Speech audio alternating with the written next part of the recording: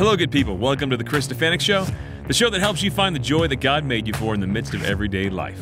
Don't miss us every week as we dive into real issues with real people and answer real questions. God bless you. My beautiful brothers and sisters, as always, such a joy to have you with me. We're going to dive into one of the rules for a joyful life. It's really simple. It's also a secret sauce for renewal in the church. Thanks for being with us. All right, so we're going to dive into rule number 6 from my book, Living Joy. It's important to remember that this Christian path, even though it's difficult at times, really difficult, is also a path to joy, and it's important to take the steps that you need to live that joyful life. All right, before I dive into this topic, you can interrupt me at any point in time with your questions. Just text 720-650-0100, 720-650-0100. So we're going to dive into rule number 6, which is make friends. Now, this is a really difficult rule. Even though it sounds simple, it's really hard because people are really annoying. And by people, I mean all of you, especially Matt Fradd, if you're watching right now. You. But really, guys, all of us are annoying. Here's the reality of humanity. Me, you, all of us. We annoy each other, we hurt each other. And usually we don't even know we're doing it. I shared this story in the book. My Uncle Paul was walking through New York City, and someone jogged past him and bumped into him, and he reached in his pocket, and his wallet was gone. And he saw the guy running down the street, so he ran up to the guy, and he said, "Give me the wallet." And the guy starts shaking. He pulls out the wallet, gives it to him, and my Uncle Paul calls my Aunt Margie. He says, "Margie, you'll never believe what just happened to me." And she said, "Paul, your wallet is on the kitchen table." True story. Every time I share that, people are like, "Did that really happen?" Yes, it did. Of course, he sent the wallet back with no return address and said, "Hey, sorry, I accidentally stole your wallet." Guys, we hurt each other all the time. And there's something called the fundamental attribution error. The fundamental attribution error. It's when you attribute bad motives to people and you give yourself a free pass. And this happens all the time. Someone cuts you off on the freeway and you're thinking, "I got this guy figured out. He's a horrible person," or maybe just a really wounded person acting out of his wounds, but I don't want to be anywhere near this guy. I got him. I'm going to stay away from that car. You cut someone off and you're thinking, "I'm just a little distracted, had kind of a bad day." You barely give yourself a second thought. The fundamental attribution error. It's good to remember this, we are all capable of hurting each other, but we need each other. This is how God made the church. He didn't intend for us to be saved by ourselves. And sometimes we think, well, gosh, if I could just be around perfect people. Or you look in the Bible, I mean, the people, gosh, the early church, they were all saints, so they all got along really well, right? No. Okay, Galatians 2:11. This just shows that we've never had an era. You can't get so holy that you're not going to rub against each other. This just doesn't happen. Galatians 2:11.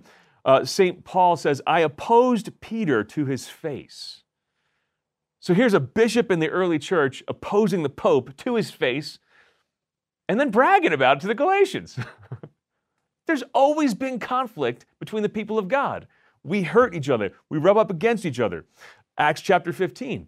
Paul and Barnabas, great friends. I mean, Barnabas raises Paul up, teaches him how to preach the gospel.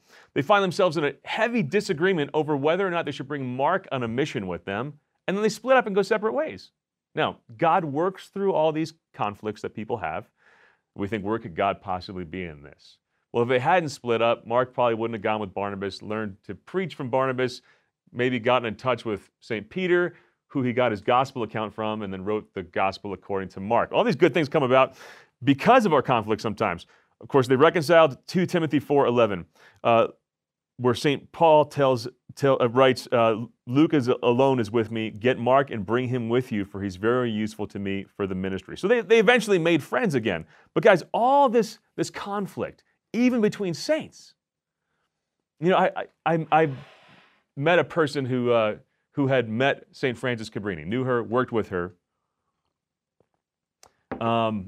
Actually, there's a priest friend of mine who is friends with this older woman who worked with Cabrini. So he said, "What was it like to be with a saint?" And he was expecting this answer that like, "Whoa, I'm in the presence of a saint. I walk in this room and I just know this person has overwhelmed me with their holiness." And this old woman said, "Well, Cabrini, she was a witch. And she didn't use the word witch. Listen, St. Francis Cabrini was a saint. To be a saint doesn't mean you're perfect. It means you have heroic virtue. St. Francis Cabrini was also such a driven person that she founded 67 institutions to serve the poor during her lifetime, during her adult years. This was probably a person who knew how to run a business and wasn't great all the time at taking care of everybody's emotions. She rubbed up against people and hurt them without knowing it. This happens to the saints. And we think of the scripture, iron sharpens iron. It's a beautiful scripture from Proverbs, talks about how friends make each other holy, make each other sharper. And usually when I hear that verse, I'm thinking, well, people getting along sharpen each other and just call each other onto holiness. The reality is, iron sharpens iron probably most effectively when it's on a battlefield and their swords clashing against each other in just the right ways, and they make each other sharper in the midst of the conflict. This is part of the human condition. We are born into a world of conflict.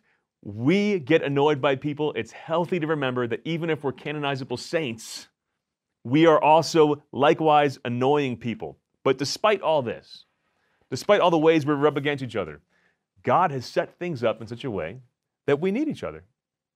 We need friends.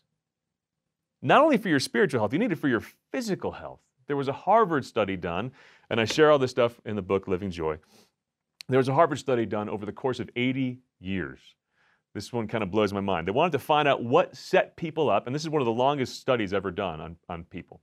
They wanted to find out what set people up for thriving and for longevity when they were old. Was it the shape of the cranium? They were literally measuring these people's skulls. Was it cholesterol? Was it their workout habits? The number one factor was whether or not those people felt joyful. And the biggest influence on whether or not they felt generally good and joyful was whether or not they had friends. And it didn't even just spell out romantic relationships, but meaningful connections with other people. Recent studies have found that it's healthier for you to smoke 15 cigarettes a day than to be lonely. Guys, our separation from each other and the health impact of that is the pandemic that no one has been talking about in the past few years, and it's been literally physically toxic. They have found that it is healthier for you to have high cholesterol than to be lonely. So, smoke cigarettes and eat fattening burgers. Just make sure you do it with friends. Yes, teenagers, if you're watching, I am kidding. Do not smoke cigarettes. But you get my point, guys. There's a natural factor to this. Why? Because we are made in the image and likeness of God, and God is a trinity of persons. We are made, even in our biological needs, to live in communion with other people. And when it comes to your happiness, God isn't going to give you crazy, miraculous, supernatural fixes to basic problems that you need to just have the discipline to fix. Now, I was thinking about this the other day. I was feeling a little down, and I thought, man, I got to go work out. I mean, there's sometimes where I'm not concentrating enough in prayer. I'm not feeling enough energy. Life's getting me down a little bit, and I'm looking for, like, Lord, just fix this for me right now. And He's looking down from heaven saying, I gave you an intellect and will. I gave you discipline. I need you to fix it. I need you to engage fixing that. Go deadlift. Guys, it's natural. In the natural, we need friends.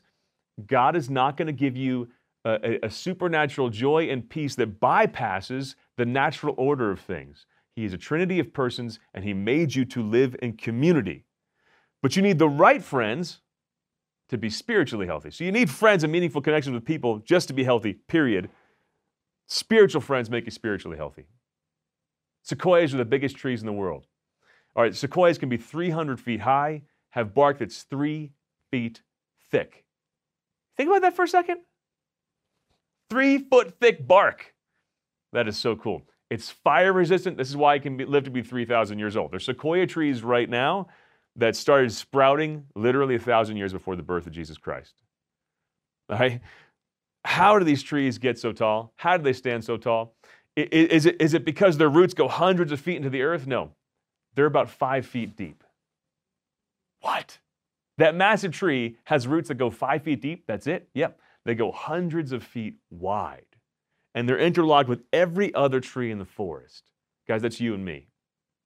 In order to grow spiritually healthy, and spiritually tall into our full stature as children of God, we need to stretch our roots out wide and be connected with other people. And I'm talking connected intimately, beneath the dirt, in a real, earthy, gritty, raw, human, fully connected way. Wait, did you say intimacy and friendship? I thought intimacy was all about romantic relationships. No.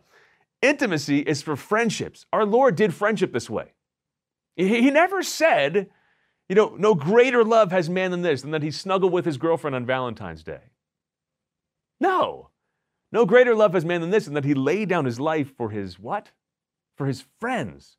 He modeled friendship that was actually intimate. And when people make the mistake of thinking that intimacy belongs only to romantic relationships, guys, this is why we have so many teenage kids over-sexualizing friendships. No one asked me to a dance, therefore, I don't know, I need to be sexually intimate with a friend?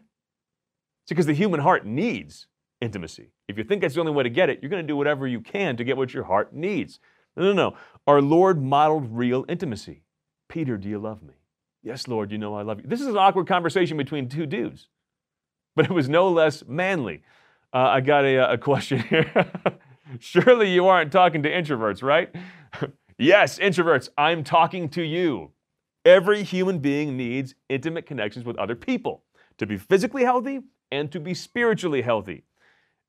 And here's the thing. This is a misconception about introverts, that they don't like people. I'm not saying you have to go to a party and draw your energy from being around lots and lots of people. Introverts draw their energy from being around a few people that they know.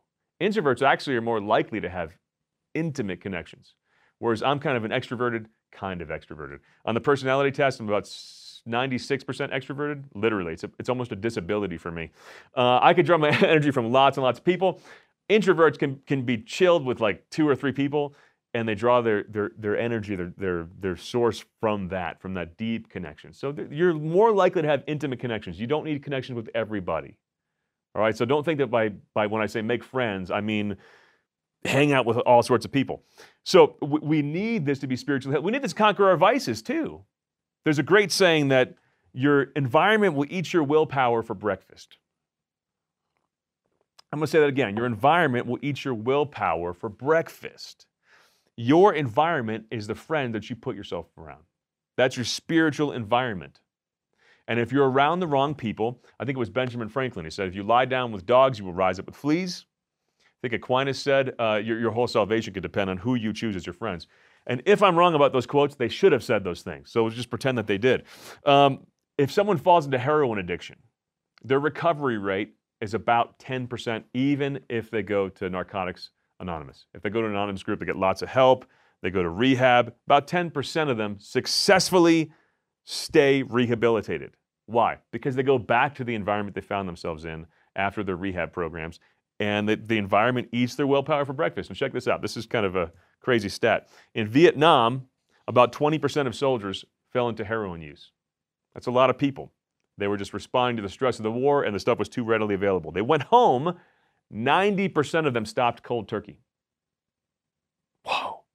See, because they changed their environment. They were no longer around those people. Everything felt absolutely different about being home than where they were in the war. Isn't that amazing? I mean, you hang out with the wrong people, I don't care how strong you feel. And some people think I'm going to hang out with the wrong dude and I don't know, I'll lift him up. I like the image of like standing on a chair. I'm up on a chair, I'm trying to balance myself, my friend's on the ground, I'm going to lift him off the ground. What's going to happen? I'm going to be on the ground with him before you know it.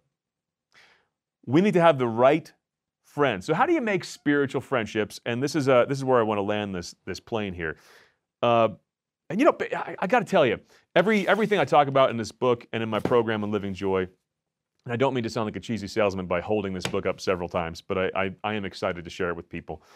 It all lands on advice that leaves people saying, duh. I mean, it's so stupidly simple. To which I would say, duh, so do it. I mean, so much of life as you live it versus life as you know you should be living it, who you are versus that ideal of yourself that you want to be. So much of it comes down to making time for those stupidly simple things you know you're supposed to be doing but don't make time for. Because what's urgent crowds out what's important in life all too frequently. So how do you make spiritual friends? First and foremost, you need to make what's important a priority. not just what's urgent. You need to carve time out for it. This is from Hebrews 10:25. Let us not neglect our meeting together as some people do, but encourage one another, especially now that the day of his return is drawing near. Do not neglect hanging out. Don't neglect hanging out with your friends.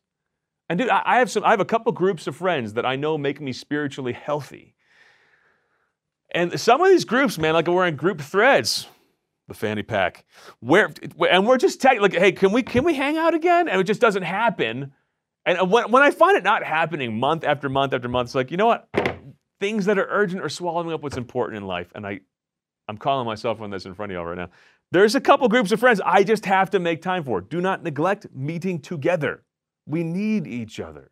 We need each other. All right, so when you get together, I have a couple groups that are really intentional about growing spiritually together. I'm going to tell you right now what to do to form this when you meet together. I actually have one group of me and 3 other guys. We meet once a month over bacon and eggs and coffee. And we're devoted to doing this. All right? Do not neglect meeting together. I have another group that's just me and my wife and 4 other couples. Another group is 3 other couples.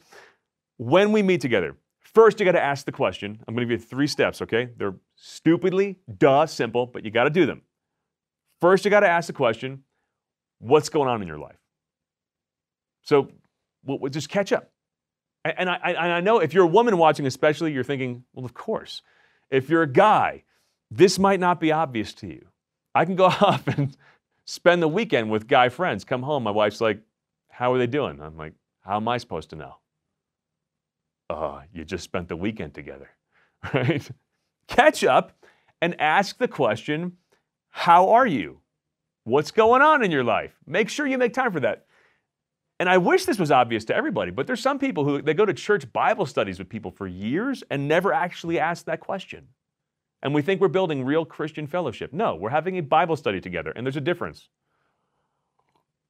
Real Christian friendship means that you know what's going on in each other's life on a basic human level. 2, ask on a deeper level, how are you? With a phrase like, what's God doing in your life? How are you growing right now? What are you struggling with? And this is right here. Someone just asked, can you recommend a good program or resource to do with friends? All right. So you can ask, how are you doing? And then find a resource, if you want to, or if you have time for this, to squeeze this into the discussion, where you could dive deeper into your faith together. But make sure that you tie that resource to spiritual growth and to questions like, how does this, what we just watched, apply to your life, to your spiritual journey, to how you need to grow? What did you get out of this for your life? Not just what do you think about this? Now, again, I'm not condemning Bible studies, obviously, but a purely academic study is a class. That's not Christian fellowship, where you're able to hold each other up and you get to know each other. A couple of resources I recommend. Check out the Search. If you're watching me on Formed right now, you have access to the Search. It just goes over the core message of the gospel. It's amazing. The purpose of our existence. I don't care if you're way into the faith or you're barely interested, it's going to hit you where you're at. Another great resource is Living Joy. So I got this book, but we also have, if you text the word joy to the number 44144, you get a link with a video resource to Living Joy. And there's, on the video resource, there's 11 different small groups. So there's different questions. So after you've asked, how you doing? What's going on in your life? We could dive into this study, into these different questions. There's another resource someone brought to my attention recently for small group fellowship called Discipleship Quads. If you look up Franciscan University of Steubenville, Discipleship Quads, and it dives all into how to have just you and 3 other people together and grow in your faith together. Stupidly simple stuff is available. You just have to make time for it. All right? So, what's going on in your life? How are you doing on a deeper level? And if you want to bring in a resource to grow spiritually in a particular way for a time, bring that in. But you don't even have to do that, guys. As much as I'm a fan of all these resources, many of which I've made, it really can end with, how are you growing in the Lord? And then the third question, how can I pray for you? And don't just say, yeah, I'll pray for you. Actually, I take notes on my phone for how I can pray for the people in my groups, and I pray for them. And that's usually where the things that we need to hold each other up with accountability come in to play. How can I pray for you? That's what weakness are you struggling with? So I can see that person the next month and say, How you doing in that problem area? Guys, this is a stupidly simple formula to get together monthly in an intentional way to go over those three things, and I'm telling you, it has changed my life. Let me tell you what else this will do if you actually engage this. And by the way, when you're done watching this, I want you to resurrect that group of friends you haven't seen in a while, text them and say, let's get together.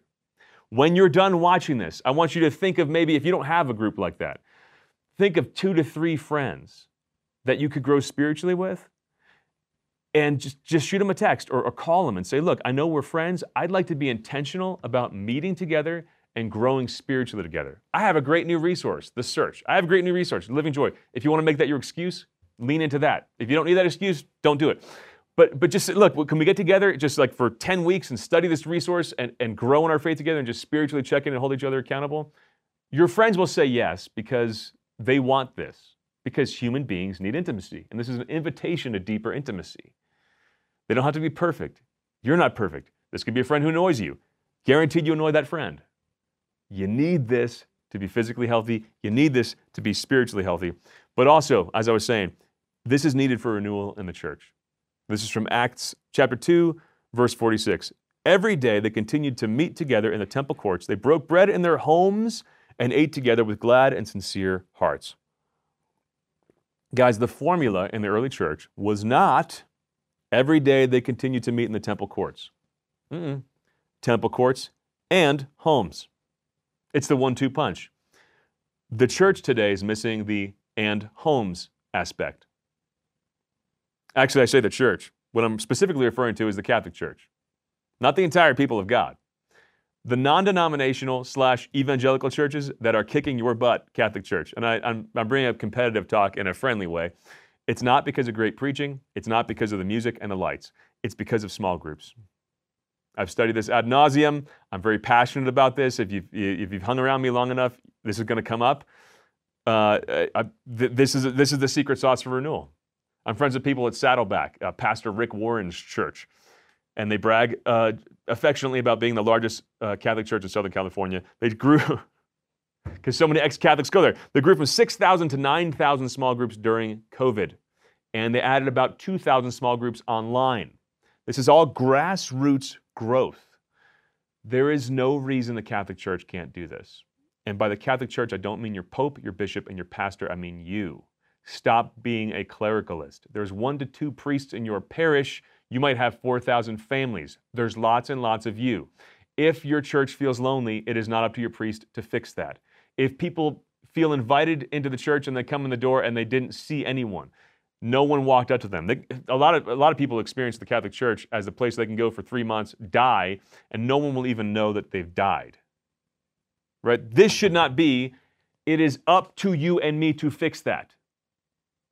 Your pastor can't fix that. Someone just texted, for our Catholic friends, we can encourage them to participate in the sacraments together. Yeah, we absolutely can. However, the front porch into the church and the place where the fellowship of believers happens, where you get to have friendship and you get to really know each other, doesn't happen in the sacraments. At least I hope you're not leaning over to the person next to you during Mass and saying, hey, how's it going? What's going on in your life? You're supposed to be paying attention to the Mass, right? And in the early church, you want to talk about how to evangelize? Sometimes we treat the Mass like it's the only show in town. Right? I met someone who's interested in church. I invite them to my local Mass. That's not how the church has ever approached Mass. In the early church, you didn't even know about the Eucharist till after you were baptized. So you go into the water, out of the water at Easter Vigil, and they'd say, hey, wait, there's something more for you. Isn't that cool? We're getting this all wrong, guys. The front porch back to Christianity. It's not your local Mass. The front porch back to Christianity is your house, hanging out and having a cup of coffee or a beer with some friends if you're over 21. All right, this is the secret sauce to renewal. And I'm telling you guys, the devil wants you to throw in the towel way too early. He wants you to think there's no hope. Just do the math. Literally, the number of people we are losing every year in the Catholic Church, if every Catholic started to engage this small group thing, and there's about 20,000 people watching this, 20, 30,000 every week. Y'all, if every one of you started a small group, and again, by that I mean, hey, let's get intentional about growing in our faith and just commit to being open to a new person coming in. The stuff that happened that made Saddleback grow like it did, it's not because they put this heavy pressure on each of those groups to invite people. They just said, just be open to people. If you meet someone who's maybe interested, just have them come in. Well, the law of averages here. If you have thousands and thousands of groups, all it takes is a couple hundred to maybe encounter somebody every year. Guys, if every Catholic church had this, think about what would happen. I mean, really, the Easter Vigil, where we bring new Catholics into your church, it's a really strong parish if you got 30 people coming in. If we were all doing this, I'm convinced every church in North America would have hundreds of people come in. This is not far-fetched. Saddleback, the church I was talking about, they've baptized, they've had 50,000 baptisms since they opened their doors. Now, they have a different theology of baptism, so not every one of those people needed, a lot of them were infant baptisms, but every one of those does represent a sincere conversion experience, that someone is giving their life to the Lord in a deeper way. 50,000 people that they could track like that. Guys, this can be us. I'm begging you to lean into this and make it us. So, look up the search. Use Living Joy. If you're sounding deformed, the search is free to you. Living Joy, just text the word joy to 44144. You have all you need to start a small group right there. Right when you're done, right when we go off air here, invite friends over. Think of 3 to 4 friends, maybe one Catholic friend who's on the fence, and say, I want to hang out with you. I want to study our faith together a little bit, get to know each other, and grow in intentional spiritual friendship. You're just going to simply ask, what's going on in your life as you hang out? That should come naturally. Then, how you growing with the Lord? Okay, hey, let's click play on this resource and talk about how it touched our hearts and how that can help us grow with the Lord. And then, how can I pray for you? 1, 2, 3. It's simple. It'll keep you healthy. It'll make you happy. And it'll renew the church. And let me close with this question. And to be a normal human being, don't be a nerd. All right, guys? They sent me pretty hilarious things from the sound booth. I've heard like be bold, be Catholic, and I'm glad that comment came through, because I would also add, you don't have to be over the top bold and Catholic. If you're hanging out with friends, just be normal and be Catholic. Just hang out, be yourself. And it's amazing how when you're yourself, with warts and all the annoyances and all the ways you rub against each other, and you're going to hurt the people in your small group, they're going to hurt you. Stick with it. You'll be amazed. We end up growing closer to the Lord together. I love you guys. Thanks for being with me. See you next time. Man, wasn't that great? Listen, if you don't want to be happy, be sure not to subscribe. But if you want a more joyful life, the kind of life that God created you for, the kind of life Jesus promised when he said, I came to give you life to the full, then make sure you hit subscribe and share this channel with everybody you know.